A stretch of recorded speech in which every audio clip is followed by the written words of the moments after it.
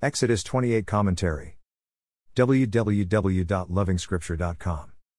We need to be reminded that Moses is still up the mountain. He is still receiving instructions. The process will take 40 days. This chapter starts with the dress code for Aaron and his sons. We learn here that in addition to hiding nakedness, clothes can project dignity and importance. I guess the world today is lacking in both objectives. The design for the ephod is detailed here. It's part of the dress code for priests. Of great importance is the engraving of names of Israel's children. A priest must carry the thought of God's people at all times, in bold print. I guess it's one function we carry quite poorly.